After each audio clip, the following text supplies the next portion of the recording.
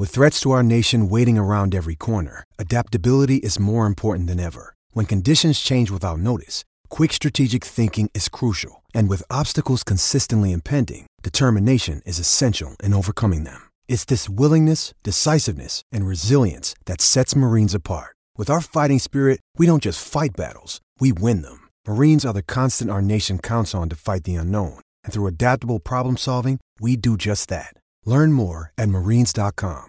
Paul Hazelby's been good enough to join us, getting ready for another big stint on SENWA. Welcome to you, Paul. Great to have you on. Oh, great to be on Dwayne's World. Thanks very much. It's nice to have you on, and it's nice to have one other captain named. Still got Brisbane to go and Geelong to go. How's this been received, Alex Pearce? And was it tipped to be Alex Pearce? I kind of got the impression that a lot of people thought Andrew Brayshaw was going to be given it. No, he was the favourite from a long way out. He's been in the position, of course, under Nathan Fyfe when he was injured last year, so he's played that role, and he hadn't done anything wrong. Like, he really stepped up. Fremantle had a terrific season. There was a little bit of groundswell of support late for Andrew Brayshaw, and maybe they've missed a beat here with co-captaincy, because I thought Brayshaw, has done a lot right in his time at the Fremantle Football Club, but you can't deny it's a very popular choice here in the West. He's done the role before last year, as I said, and he's another example of that fullback captain that we've seen in the past. It worked really well with the West Coast Eagles and Darren Glass for a long period of time. I think he's really demanding. Alex Pearson probably just edged him ahead of Andrew Brayshaw. I think Brayshaw's still got to work on that communication piece where he has to be a bit more aggressive towards some of his teammates at the right time. But Alex Pearce, very, very popular. How much has it changed, Paul, the captaincy role, do you think, in your short time out of the game? I think it's changed massively. I think from my era and probably your era, it was more based around the superstar players, the very popular players on the field and also off the field. But now I think leadership is about absolutely holding the whole group accountable, be really strong with their thoughts around that. And we're seeing, I think, more captains that maybe aren't the best players in their team come into those positions because of that pure leadership. But one thing I do know, it's not just about the captain. It takes 4 or 5 different pieces to have great leadership amongst a football club. And I feel Fremantle have got many of those pieces right in recent times. The new CEO, Peter Bell's doing really well, and Justin Longmuir. They seem to have a lot of bases covered at the moment. High expectation. Are you going to have a look tomorrow? I think it is Fremantle and the Crows at about 3:30 tomorrow afternoon. We'll be doing our show, but I will be watching it as we do the show. Yep. They're all in. They had their breakfast yesterday morning, and there is no more excuses. They laid out their 5-year plan last year. They're now into year 2, and they believe they should get a couple of premierships over the next few years. So they've drafted young. Those players are now 3, 4, 5 years into their career. They've just about got everything right. They'd love another key forward, I think, to complement Matt Taberner and young Jai Amos, but it's not coming. They've got Luke Jackson in, Jager O'Meara, who was included in that leadership group, another big get for them throughout the off-season. So they are prying themselves for a premiership and top 4 this year. And what about the expectation on the West Coast Eagles? And is it right the West Coast are playing Port at the same time Fremantle are playing the Crows tomorrow?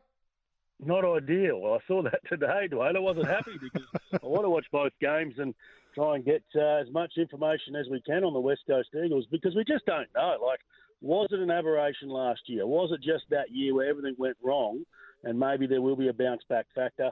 They certainly are fitter. They've made that admission that they were unfit last year. Some players overweight, so they're going to improve with that. And you get some real-class players back into that team. And, Elliot Yeo's a massive one. Dom Sheed didn't feature last year. Oscar Allen as well. Jeremy McGovern, Tom Cole. They've got to be improved, but I still get the sense depth is going to be questioned because whilst they really did recruit well this year, it looks like on face value, there's this middle tier that's just missing with the West Coast Eagles. Guys between the age of 20 and 26 where they just missed at the draft for probably 5 or 6 seasons. Any heat on Adam Simpson at all? Oh, absolutely. Proud club. Still got another 3 years, I believe, on his contract. So, but if you put in another year where you win 2 to 6 games, you're in a lot of trouble. But I think it is going to be a bit more about what's coming from underneath. The new players, if he can show that the future looks pretty good, he may just get another crack to have a crack with this group over the next 3 or 4 years. But it wouldn't want to be like last year. And how's your show work over there, and how do your newspapers work over there? How big a news Cam Bancroft just bringing up his 4th Shield century of the season and pushing hard, I'm sure, over there to get him back in the Test team and a couple of games of footy. What gets the priority? Tim Gossage, he runs the agenda over here, and he's always playing that WA Victoria sort of card over there. But I said last week on our show we had Cam Bancroft on, and he's ready. I think he's made all the runs, and that's what you want to see. You want to reward those guys that have gone back and played at Sheffield Shield level. He's done it at all formats now, so not just Sheffield Shield, ODI, T20. He goes across there in really good form and could put a lot of pressure on David Warner potentially going into the Ashes series. I don't think he'll play throughout this Indian series, but I reckon they've just got the Ashes in the back of their mind. Hey, it's great to have you on. Good luck with your show. Always great to chat to you. Thanks for making yourself available a bit earlier than normal. Always a pleasure. Have a good one. Paul Hasleby joining us, former Fremantle superstar and co-host of The Run Home on SENWA. Talk about, but hopefully that will happen sometime in the not-too-distant future.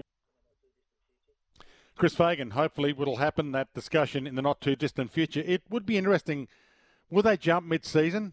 Had a text earlier on saying that Brisbane have a tough draw. They could start 0-4.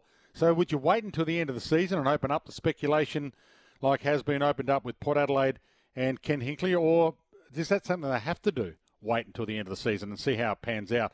Because the expectation is that Brisbane has a team that's good enough to win a flag and yet to actually play in a grand final under Chris Fagan, a bit like Port Adelaide yet to play in a grand final under Ken Hinkley. A couple of calls, sent through your texts as well on that Werribee Kia open line 1300 736 736 if you'd like to join us, or send through a text 0433 98 11 16. Still got a few things to give away, including a Dwayne's World t-shirt or two. So 1300 736 736, and we'll bring you the latest on Gil McLachlan in Tassie after this break as well. You with Dwayne's World.